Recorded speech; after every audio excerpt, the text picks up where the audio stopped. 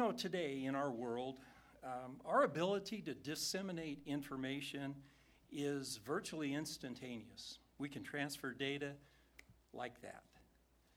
It's also well documented that human knowledge is increasing exponentially.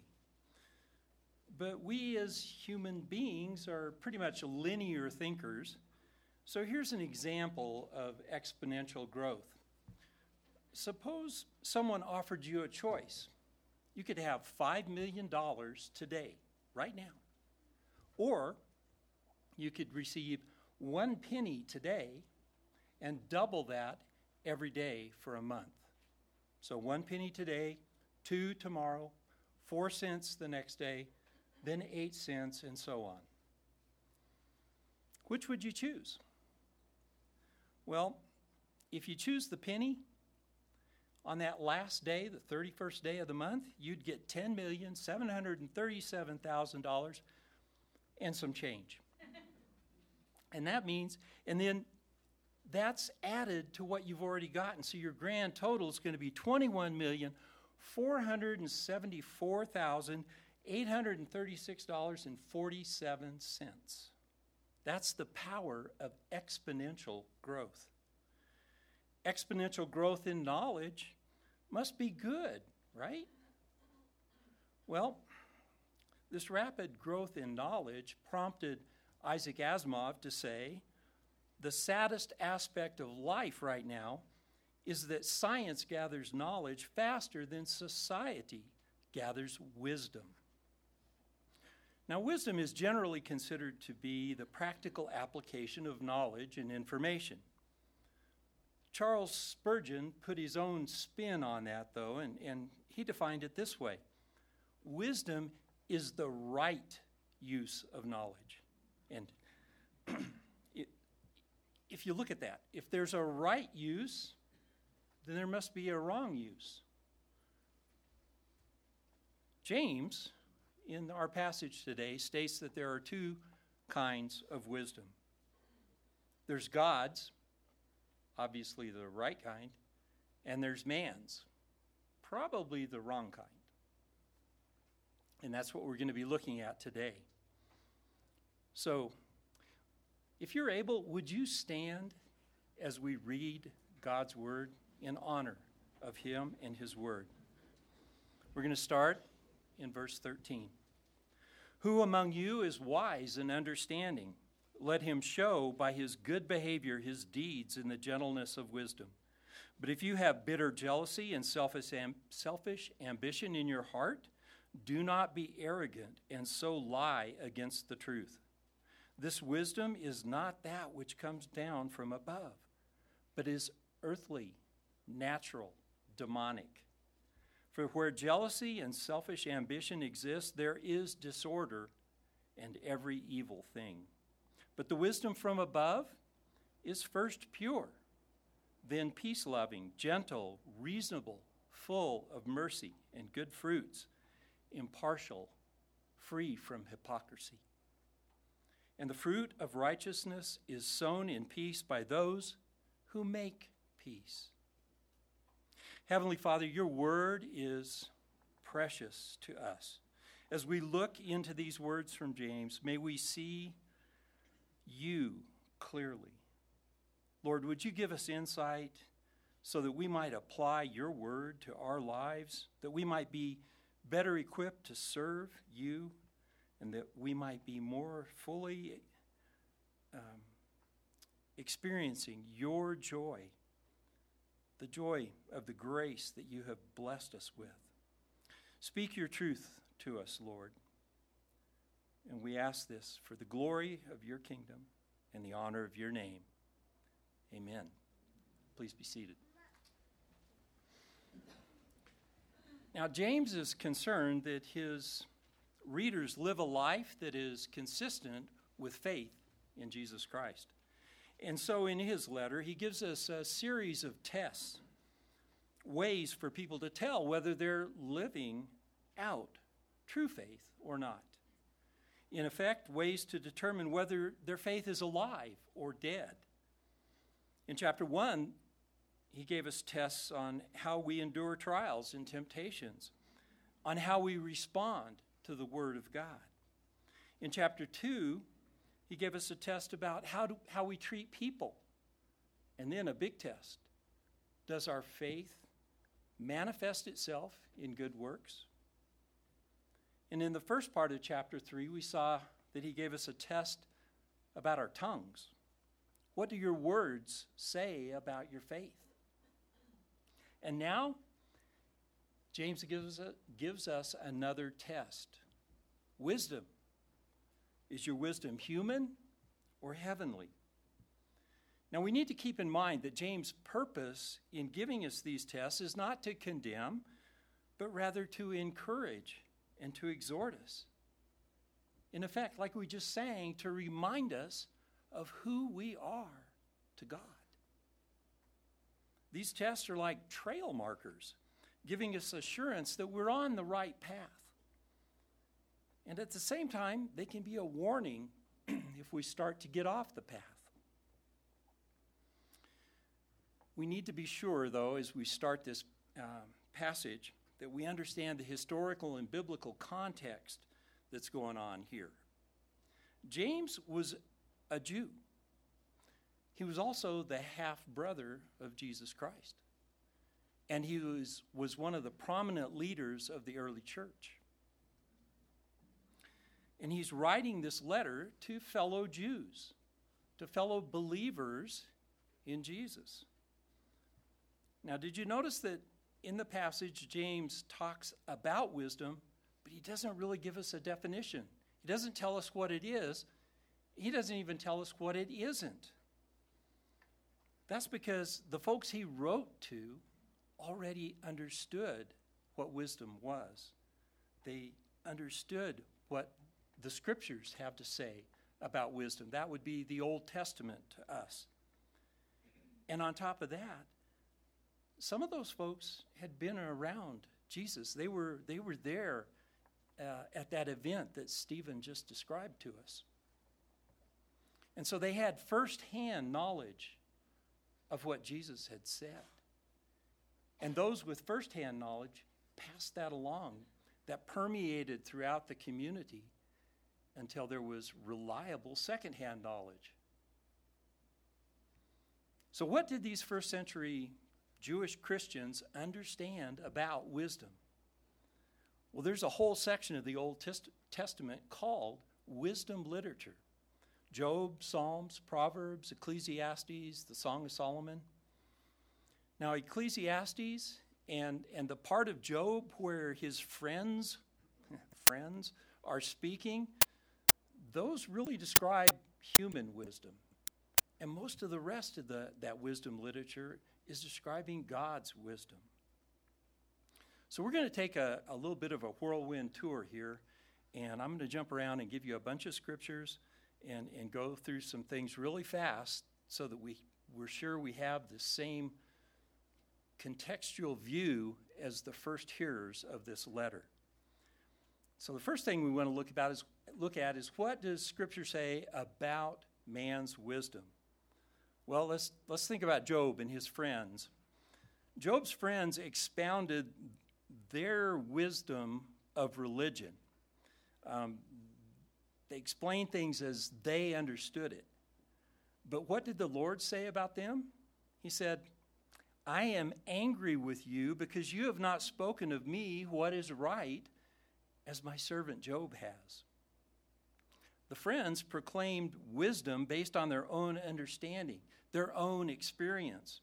They had God in this box, and that was what they saw. That was what they understood. And so that's what they tried to comfort Job with. So even though it was religious, even though they spoke often of God, it wasn't right. Ecclesiastes reveals human wisdom to be what? Vanity, vanity, or meaningless. Even Solomon, the wisest man who ever lived, proclaimed, Behold, I have magnified and increased wisdom more than all who were over Jerusalem before me, and my mind has observed a wealth of wisdom and knowledge. That's from the first chapter of Ecclesiastes. So you see, Solomon goes on and he tells how he tried it all. He indulged himself in every pleasure. He did extravagant things. He had lots of possessions. He tried happiness in wine, women, and song. He built an empire. And at the end, he said, it's all meaningless. It's all vanity. So man's wisdom has a wrong perception of God. It's short-lived and short-sighted.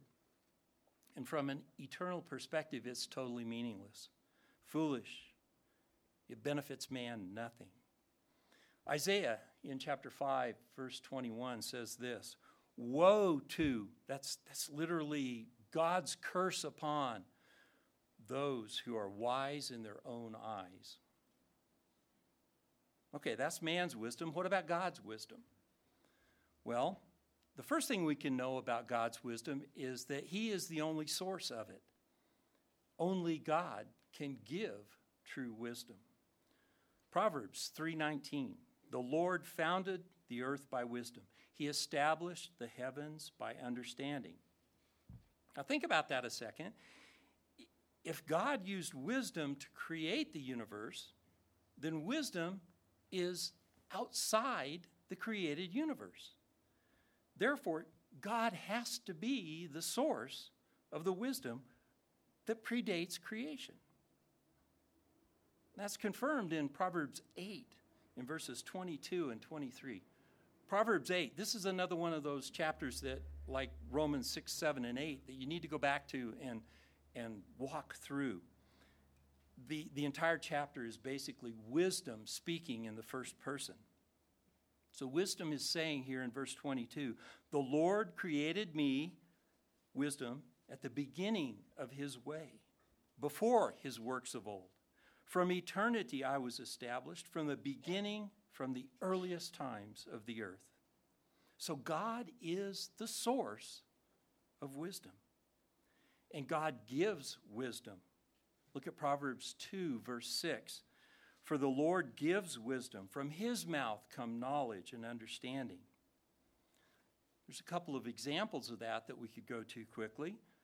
1 Kings 4, verse 29. Now God gave Solomon wisdom and very great discernment and breadth of mind, like the sand that is on the seashore. Or how about Daniel?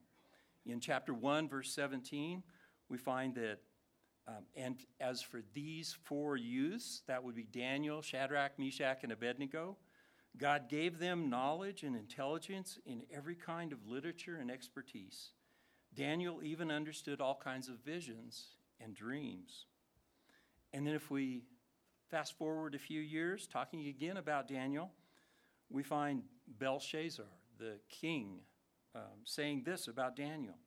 Now I have heard about you that a spirit of the gods is in you, and that illumination, insight, and extraordinary wisdom have been found in you.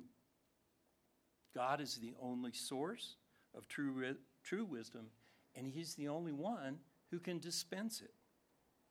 Another thing we find about wisdom is that the fear of the Lord is the beginning of wisdom. Back in Proverbs chapter 1, verse 7. The fear of the Lord is the beginning of knowledge. Fools despise wisdom and instruction. Jump down to verse 29 of that same chapter and we find, because they hated knowledge and did not choose the fear of the Lord. Proverbs 2:5. Then you will understand the fear of the Lord and discover the knowledge of God. Proverbs 9:10. The fear of the Lord is the beginning of wisdom, and the knowledge of the Holy One is understanding. Proverbs 15, verse 33.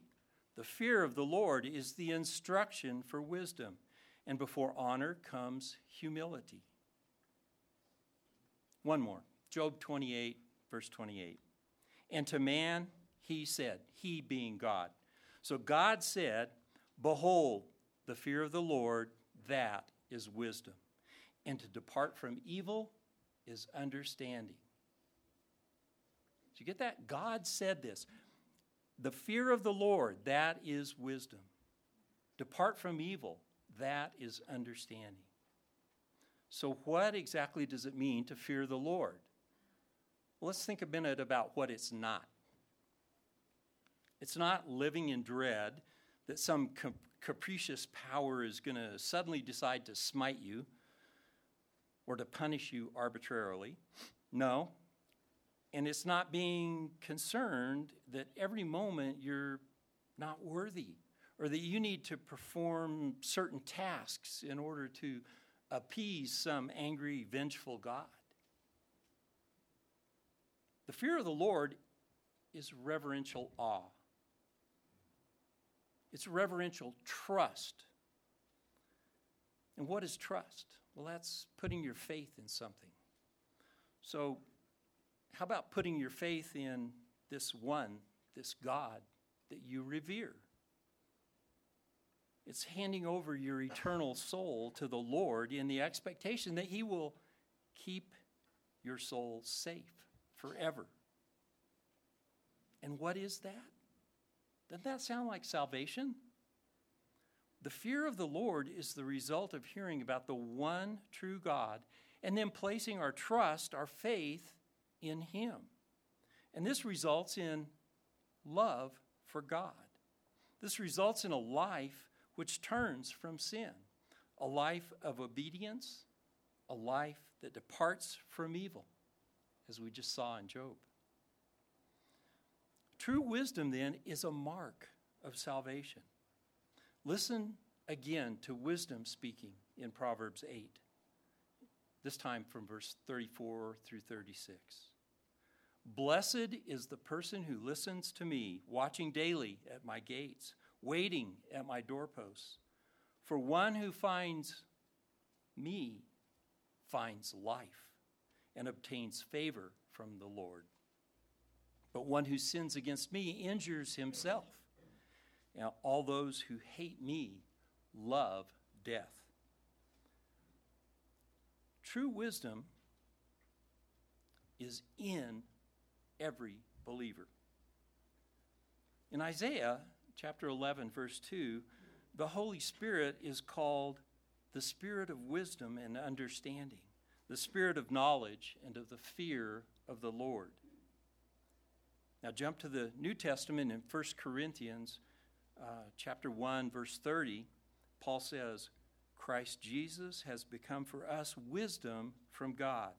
That is, our righteousness, holiness, and redemption. So if Jesus lives in the heart of the believer, and if the Holy Spirit is imparted to every believer, then the wisdom of God is in every believer. Now, wisdom is in the believer, but not necessarily complete. We continue to grow in the wisdom of the Lord, don't we?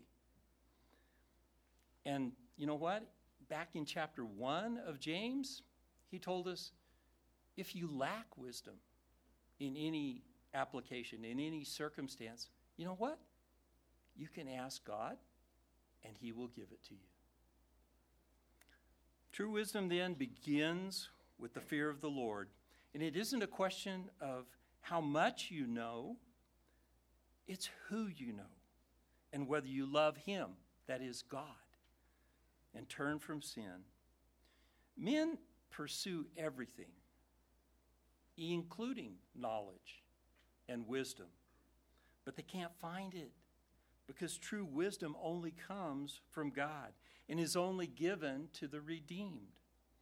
Every believer has the wisdom of God, and this wisdom is integrated with salvation and is the mark of salvation. So this is some of the fundamental knowledge of the fundamental understanding of wisdom that James would have assumed that his listeners were going to already know. So now we're ready to actually look at James. So look first at verse 13. Who among you is wise and understanding? In the Greek, these are common words for knowledge and philosophy. And for the Greeks, there was a high level of academic, cerebral overtone that was associated with these words. But for the Jews, for the Hebrews, there was an understanding of applying knowledge to life. They're very practical. And so James is saying, don't just say you're wise, show it, demonstrate it. Okay, James, but how do we show that we possess the wisdom of God? Well, James gives us 3 ways. The first is good behavior, and this could also be translated as a beautiful style of life, a beautiful lifestyle. This is a very broad, this is general, this is overall. This is the way you live day by day, and it's the cumulative effect. So when observed over an extended period of time, through the trials and triumphs of life, your conduct is going to reveal the wisdom of God. Then he says, specific deeds. This is the minutia of life. This is the detail. Each act is consistent with the whole life, and this is the evidence of the wisdom of God in your life. If you claim to have the wisdom of God, it will show in the totality of your life and in the smallest part of your life. There will be consistency. It won't be perfect, but it'll be consistent. The third indicator that he gives us is our attitude. It should be humility if you're reading out of the NIV, or gentleness if you're reading the New American Standard, or maybe you've got the English Standard in it and your word is meekness. Humility, gentleness, meekness, and that goes with wisdom. I don't know if you're like me, but a lot of the people that I run into that think they're really wise are also pretty arrogant. Now, James says that if you have true wisdom, the wisdom from God, your attitude is going to be 180 degrees from arrogant. Now, sadly, there are professing Christians who think they're wise, who think they have all the answers. Their attitude is characterized by divisive spirits, by anger. And that kind of attitude does not reveal wisdom, at least not the true wisdom of God, because that wisdom demonstrates an attitude of meekness, gentleness, and humility. An attitude that the world considers to be weak. To be gentle, though, you do not have to be weak. To be humble, you don't have to be shy or retiring. A gentle man can be bold and tough. We should be gentle, even when we boldly set wrongs right. Paul instructed church leaders to be gentle as they correct sinning Christians. He points that out in Galatians and again in 1 Corinthians and again in 2 Corinthians. Paul also told Timothy that leaders must not be quarrelsome, but be kind to all, skillful in teaching, patient when wronged, with gentleness correcting those who are in opposition. That term correcting, it carries a lot of strength. There's force in that correction, but it has to be applied gently. So, you think you're wise? James says, prove it. Prove it by your lifestyle, prove it by your day-to-day deeds, and prove it by your attitude. Next, James talks about human wisdom in verses 14 through 16. But if you have bitter jealousy and selfish ambition in your heart, do not be arrogant and so lie against the truth.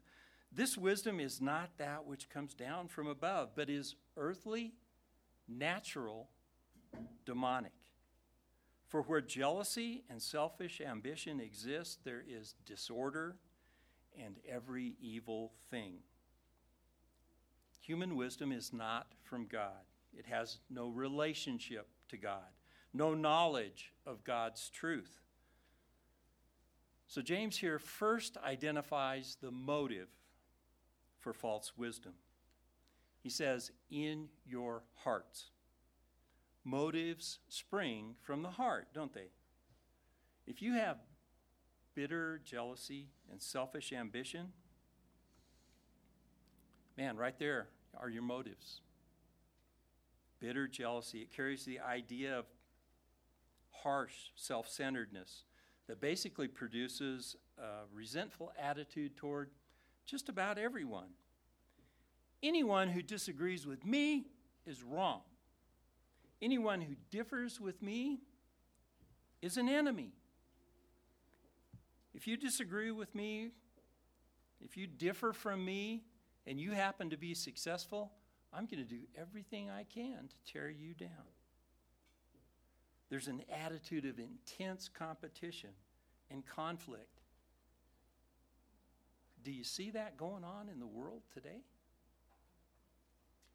And then there's selfish ambition. Simply put, wisdom not of God is going to be selfish. It's self-centered. The goal is personal gratification. And often that goal is realized at any cost. It's the goal of humanistic thinking. If you have such proud, loveless, self-centered motivation in your heart, then James says, stop arrogantly boasting. Well, boasting about what? Well, boasting about having the wisdom of God. If these motives are evident, if they characterize your life, stop claiming to possess a wisdom which you're not living. It's obvious that you're lying against the truth. There's a call here. Really, it's a command for us to take a look at our own motivation. In your heart, are you motivated by what is God-honoring? Are you motivated by love for God? By love for others? Do you display humility, unselfishness?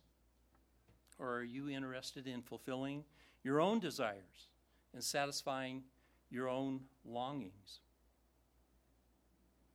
Let me give you a quick side note here. It's possible to do really good things with impure motives, for wrong motives.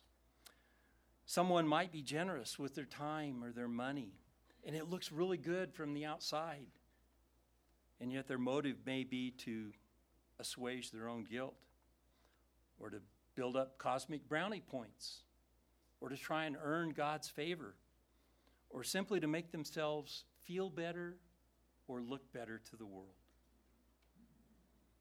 We aren't called to determine what's in someone else's heart. God already knows that, and he will handle it. But the bottom line, motive matters. And in the end, the totality of a person's lifestyle and behavior will be on display. The motives of human wisdom, then, are bitter jealousy and selfish ambition. But what are the characteristics? James uses 3 words here to characterize human wisdom: earthly, natural, and demonic. Do these words ring a bell? What are the 3 enemies of every believer? The world, the flesh, and the devil, right? That's pretty parallel, saying the same thing there.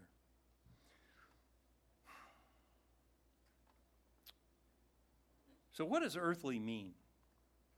Well, earthly means constrained by time and space. Man is contained within this earthly vessel. Outside is God, Outside is God's truth, God's wisdom. Man on his own cannot rise above this material world. And this means that all of man's wisdom is contained by the fallenness of this world and the curse of man's own fallenness. Pride and self-centeredness, these are the curse of the fallen world. I deserve this. I live my own truth. I certainly can't be blamed. I worship the God within me. Or as Charlie Brown's little sister Sally said, all I want is what I have coming to me. All I want is my fair share. Well, that second word is natural. That indicates fleshly, sensual, as in the five senses. It pertains to the life of man, his humanness, his frailty. In 1 Corinthians chapter 2 and verse 14, we find the natural man does not understand what? The things of God. He's sensual. All of his feelings, his impulses, and appetites are again in this closed, fallen, corrupted, locked up system. Human wisdom comes from man's unsanctified heart, from his unredeemed spirit. And as a result, no matter what ology you employ, whether it's biology or sociology or psychology, how man is understood, how man's problems are comprehended, how solutions are devised, it's all coming from a purely humanistic, fleshly, sensual perspective. That's the wisdom of the world. It's earthbound. It's limited to the sphere of time and space and the fallenness of a corrupt humanity. At best, it's a reflection of mankind's humanness, his flesh, his sensual character. It cannot rise above man's bodily impulses. The third thing Paul said is it is demonic. Human wisdom has a demonic source. Some of you might be old enough to remember Flip Wilson and how he had that line, "The devil made me do it." Well, the devil didn't make him do it, but it probably put a thought in his head. Remember in Genesis 3, in the Garden of Eden, Satan promised Eve knowledge. And when she looked at the fruit, she saw that it was desirable for gaining wisdom. Satan promises and promises, but he never, ever delivers. That's because he can't. Remember, demons, they're also locked in this same system that humans are. Consider what Paul said to Timothy in 1 Timothy chapter 4. In later times, some will fall away from the faith, paying attention to deceitful spirits and doctrines of demons. Human wisdom has demonic roots.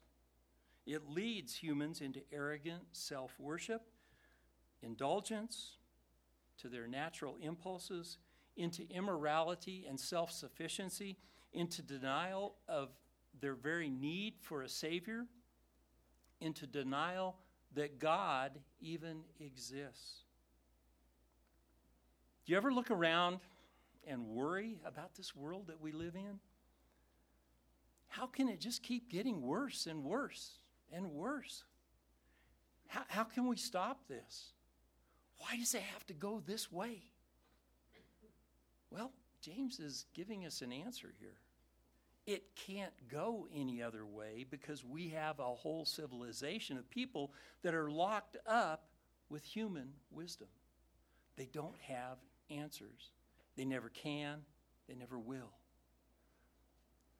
So those are the characteristics of human wisdom. Demonic source, fleshly desires, and limitations in time and space. and the natural world. So what are the results of human wisdom? Well, in verse 16 we read, "For where jealousy and selfish ambition exist," there's those motives repeated, "there is disorder and every evil thing." Now the Greek word here for disorder is completely unpronounceable. It means disorder coming out of instability, chaos, and confusion. And it's the same word that is used in chapter 1 and again in chapter 3, where James is talking about the impact of double-mindedness and the impact of an uncontrolled tongue. The same kind of instability and chaos, confusion and restlessness. Human wisdom will never produce harmony. It will never produce love, because human wisdom is proud, it's self-seeking, it's self-serving, it's self-indulgent, it destroys unity, it destroys fellowship, and it brings nothing but discord and chaos. We see that happening all around us, don't we? Anger, bitterness, lawsuits, divorces, divisiveness, people unable to get along with anyone who is different from them in any way. That's the result. That's the legacy of human wisdom. It ain't pretty, and it's not getting better. But it will get better when Jesus comes.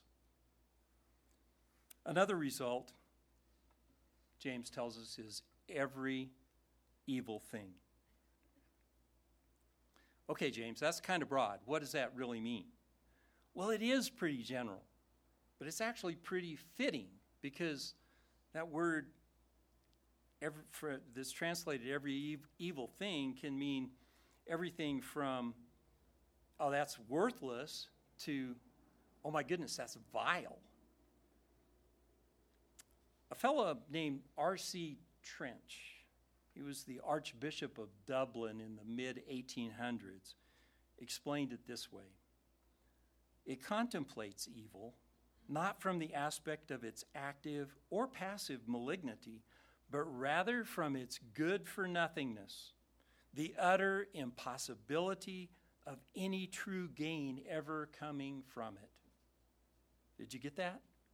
Out of human wisdom come disorder, chaos, confusion, instability, and absolutely no good at all. Well, hopefully that wasn't too depressing. Let's look at the flip side. Let's look now at God's wisdom. He gives us 2 whole verses on this. So let's look at verse 17 and 18. "But the wisdom from above is first pure, then peace-loving, gentle, reasonable, full of mercy and good fruits, impartial, free from hypocrisy. And the fruit of righteousness is sown in peace by those who make peace." So what's the motivation for heavenly wisdom? Well, the wisdom from above is first pure. The implication is spiritual integrity, moral sincerity. And we know this because the Greek word used here is not the usual word that's translated pure. And this same word is used in 1 John chapter 3, verse 3 to describe Jesus Christ. And you can't get any purer than that. The heart, again, where motives spring from, the heart of every believer has pure desires. And in their heart of hearts, every believer wants to love God, wants to serve Him, wants to obey Him. But remember Paul in Romans 7? Even when I sin, I'm doing what I don't want to. The believer hates his sin and longs for what is clean, for what is holy, for what is pure. By the way, we see that in the Beatitudes, don't we? Matthew 5, verse 8. "Blessed are the pure in heart, for they shall see God." And as it's used here, that word see, that means to understand. Think about that for a minute. To understand God is true wisdom. And those who have true wisdom are those who have a pure heart. We touched on it earlier, but it's worth keeping in mind. James and these Jewish believers were very familiar with the teachings of Jesus. Ezekiel talked about the salvation of Israel, when God would remove their heart of stone and replace it with a new heart, a heart of flesh. The heart of stone, consumed with self. The new heart of flesh, consumed with purity. But wait, I have a new heart, but I still sin. That's because your new heart is still bound up in your old flesh. And that does cause conflict. Conflict that Paul aptly described when he said, "In my inner man I delight in the law of God, and in my inner man I want to please God." And it's this ridiculous flesh that keeps messing up the desires of my inner man. James goes on and gives clear characteristics of human wisdom. The wisdom from above is first pure, then, that little word, then. It sets apart the word pure from the rest of this list. And that's part of why we can distinguish pure as a motive rather than just a characteristic. So moving on from motive, from the heart, to outward behavior, we find here a list of qualities that characterize true wisdom. And the first one is peaceable. Peace-loving, peace-promoting, peace-making. And what do we find in the Beatitudes in verse 9 of chapter 5 in Matthew? Blessed are the peacemakers, for they shall be called the sons of God. The wisdom from God is not creating confusion or disorder. It's not self-absorbed.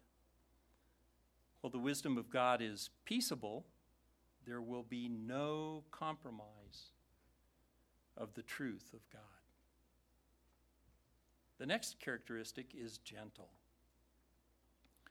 Now, scholars and commentators have called this Greek word one of the hardest to translate into English. I call it the second hardest word in Greek to pronounce. It has the connotation of a humble attitude, of being steadfastly courteous and kind, patient in all circumstances. Circumstances that include mistreatment, persecution, being ridiculed, disgraced, and demeaned. Blessed are those who are persecuted because of righteousness, for theirs is the kingdom of heaven. Matthew 5:10, another beatitude. James is saying what Jesus said. Those with heavenly wisdom are peaceable and they are gentle, and they don't seek revenge or retribution. They handle persecution and mistreatment with kindness. Thirdly, those with heavenly wisdom are reasonable. The King James says submissive. They're easily entreated. They're approachable. They're not stubborn. They're teachable. They're willingly obedient. They yield to persuasion. They're ready and able to recognize the truth and submit themselves to it. These are people who are willing to hear all sides of a question and yet not compromise their own convictions. They're able to disagree without being disagreeable. There's an implicit self-awareness here, and it fits well with what Jesus said in Matthew chapter 5, again, the Beatitudes, verse 3. Blessed are the poor in spirit, for theirs is the kingdom of heaven. The poor in spirit, those are the ones who are aware of their own spiritual needs, who have despaired of their own self-sufficiency. The poor in spirit are reasonable, and the reasonable are poor in spirit. Next, we find that heavenly wisdom is characterized by being full of mercy. I tend to think of mercy in terms of forgiveness. And that's certainly an aspect. But there's so much more. Mercy also includes concern for people who suffer. It includes reaching out with compassion. When people exhibit mercy, when they demonstrate kindness and compassion, it's another one of those beatitude attitudes. And we find this one in verse 7 of Matthew 5. Blessed are the merciful, for they shall, what? Receive mercy.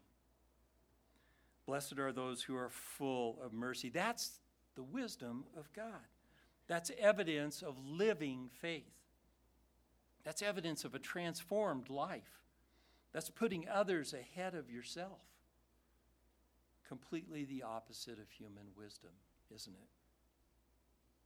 The fifth characteristic that James gives us is being full of good fruits. And that simply means all good works. Good fruits are the manifestation of what is good and noble and righteous before God. Much as those who hungered and thirsted for righteousness that Jesus said were so blessed in Matthew 5, verse 6. Jesus said they would be blessed and their hunger and thirst would be satisfied. Unlike the wisdom of man, which never satisfies, the wisdom of God does satisfy. It fills. The next characteristic is unwavering. That's how the New American Standard translates it. The King James says without partiality. The NIV and the ESV say impartial.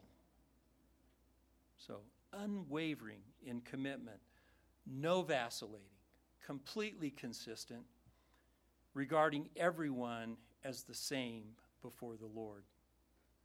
In the previous chapter of James, he talked about partiality, about favoritism, how the rich were getting preferential treatment even in the church. And what did James say about that? He said, among believers, this must not be so. There's no room for that kind of behavior in the church. And we find a parallel in the teaching of Jesus. We're still in the Sermon on the Mount, but not quite in the Beatitudes. In Matthew 5, verse 16, let your light shine before men, that they may see your good deeds and praise your Father in heaven. That's the testimony of unwavering wisdom from heaven. Men will see it. They'll see the results. They'll see the good works, and they will give glory to God. The final one, number 7, without hypocrisy, utterly sincere, genuine, no pretense, no fakery. A truly wise person manifests a genuine, sincere lifestyle. Their behavior bears that lifestyle out. Christ is the embodiment of this, isn't he? Of course, he's the embodiment of all these characteristics. And since Christ is our wisdom and has taken up residence in our lives, then these characteristics, they become yours. They become mine. When a person claims to have true wisdom, and that person has true motives, and their behavior reveals a love for making peace, along with humble, patient, non-vengeful spirit, a sweet reasonableness, a willingness to yield in obedience, a habit of merciful, compassionate acts toward others, an undivided commitment to God's truth without partiality. And when all of this is sincere and genuine, James says that person shows that they have true wisdom, heavenly wisdom. Now maybe when you look at your life, you wonder, maybe you think, well, I'm not sure. I'm not convinced I have all that. What if I don't have enough? Well, the point is not whether you have all that you ought to have. No one does. The point is there enough to show that you have living faith, that the life of God is within you? You're never going to have as much as you ought to have. Not in this life. The real cause for concern is if there's no evidence at all. So what are the results? What does this heavenly wisdom produce? Verse 18, and the seed whose fruit is righteousness is sown in peace by those who make peace.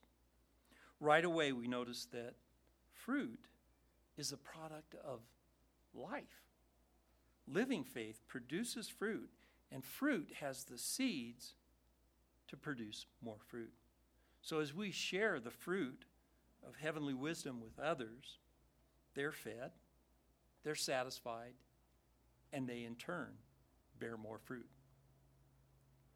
What we are is what we live, our lifestyle and behaviors.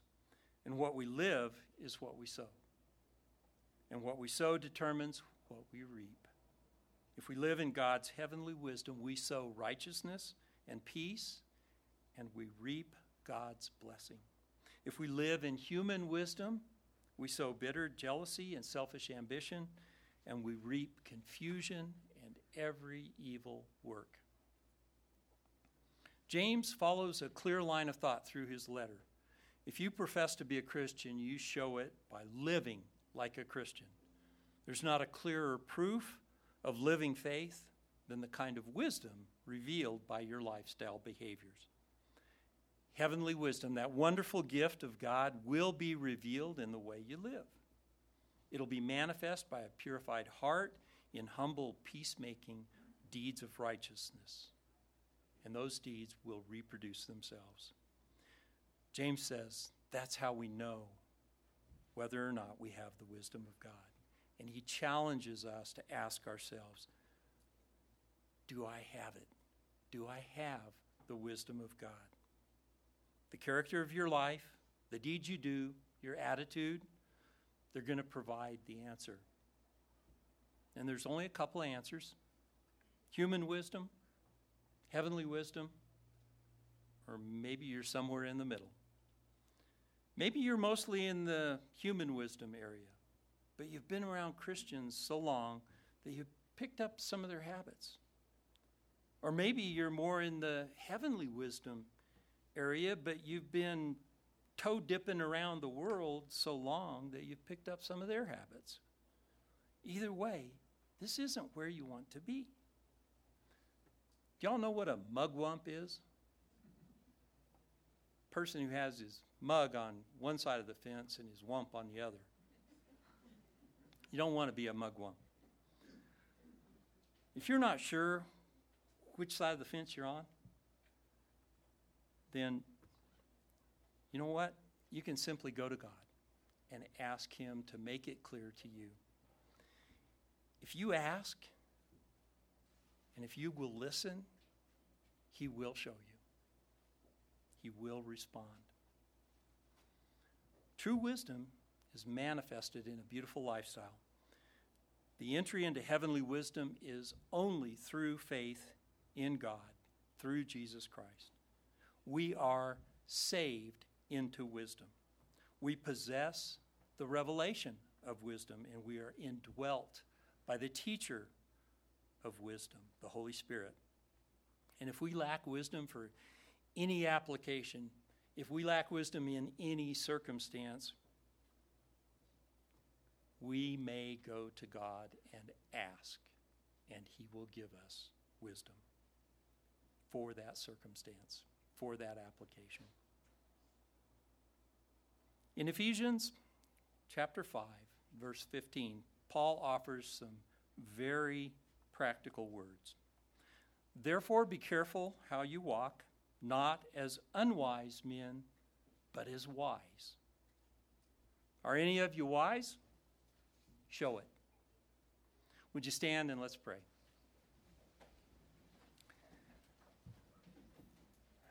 Heavenly Father, oh mighty God, we are grateful for your word. Lord, we're grateful for the way that it ministers to our spirits. Would you grant us all the courage to examine our own hearts, to see whether heavenly wisdom abides there? Lord, we ask that if there are some here today who are still living at that level of human wisdom, may they be transported from the wisdom of the world to the wisdom of God by fearing you and putting their faith in Jesus Christ. Lord, may the world see in us true wisdom, wisdom which transforms us, wisdom which is first pure and then peaceable and reasonable, gentle, full of mercy and good fruits, that never wavers and never knows hypocrisy, and that is always sincere. O Lord, we echo the words of the old hymn, "Be thou my wisdom, and thou my true word, I ever with thee, and thou with me, Lord. Thou my great Father, and I thy true Son, thou in me dwelling, and I in thee one." O Lord, we love you. Thank you for loving us so much. In the name of Jesus, we come before you. Amen.